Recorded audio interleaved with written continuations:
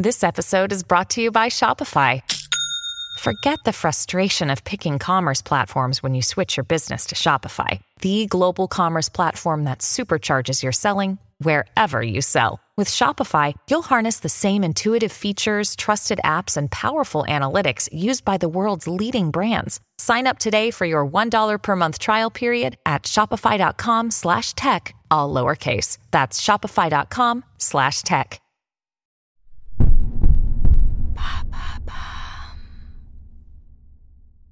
With World Friendship Day being celebrated on the 30th of July, Do You Really Know is rerunning selected episodes to remind our listeners of the importance of having good friends. It's the perfect time for a refresher on the ideas, trends and habits that help create strong friendship bonds in the modern day. Happy listening! What is TikTok? Thanks for asking! Social network TikTok allows users to publish short-form mobile videos. It's been downloaded over 2 billion times since it was created in 2016, and its influence is getting bigger and bigger. That's especially true within the music industry. There have been numerous success stories of new artists emerging on TikTok to become internet celebrities. The app has a reputation for being popular with members of Gen Z around the world, and the stats back it up. 70% of users are under the age of 25.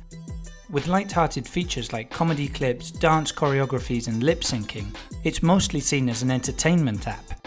Indeed, the OK Boomer catchphrase first went viral thanks to a TikTok clip. Listen to our previous episode on the subject to find out more.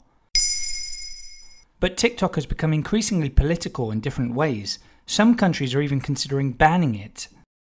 It seems like harmless fun. Why would anyone want to ban such an app? Much of the controversy stems from the fact that TikTok is owned by a Chinese company. That's ByteDance, in case you didn't already know. Countries like India, the United States and Australia suspect TikTok of feeding user data to the Chinese government. Like many mobile apps, TikTok collects information on its users. That includes their location, smartphone model, and even the rhythm at which they type. TikTok directors have denied the accusations, but not everyone is convinced. India was first to introduce a ban, a real blow as it was the company's second largest market after China. Even if the official reasoning is to do with security concerns, there's also no doubt some countries want to sanction China for its foreign policies. Many have referred to the rivalry between China and the US as a new Cold War. It's arguably in American interest to limit the influence of Chinese tech companies.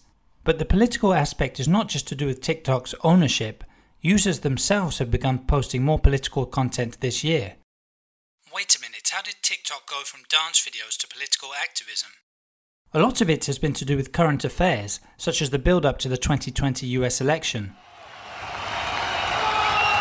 Some TikTok users boasted of embarrassing Donald Trump in June, when his Tulsa meeting recorded a low attendance of just 6,000. The Trump campaign had been expecting a sold-out arena, claiming to have received over 1 million online ticket reservations. Oh really? What did TikTok users have to do with that? Ahead of the event, influencers within the K-pop fan community called on followers to send in requests for large numbers of tickets. Thousands of American teenagers did just that, leading to the venue being only a third full. And that's far from the only example of TikTok activism. More and more content is being posted in support of the Black Lives Matter movement. The hashtag has been used on billions of clips to date. TikTok communities have also successfully drowned out hashtags like White Lives Matter. There you have it. Now you know what TikTok is. In under 3 minutes, we answer your questions. What would you like to know about? Use the comments section to ask your questions on the podcast platform.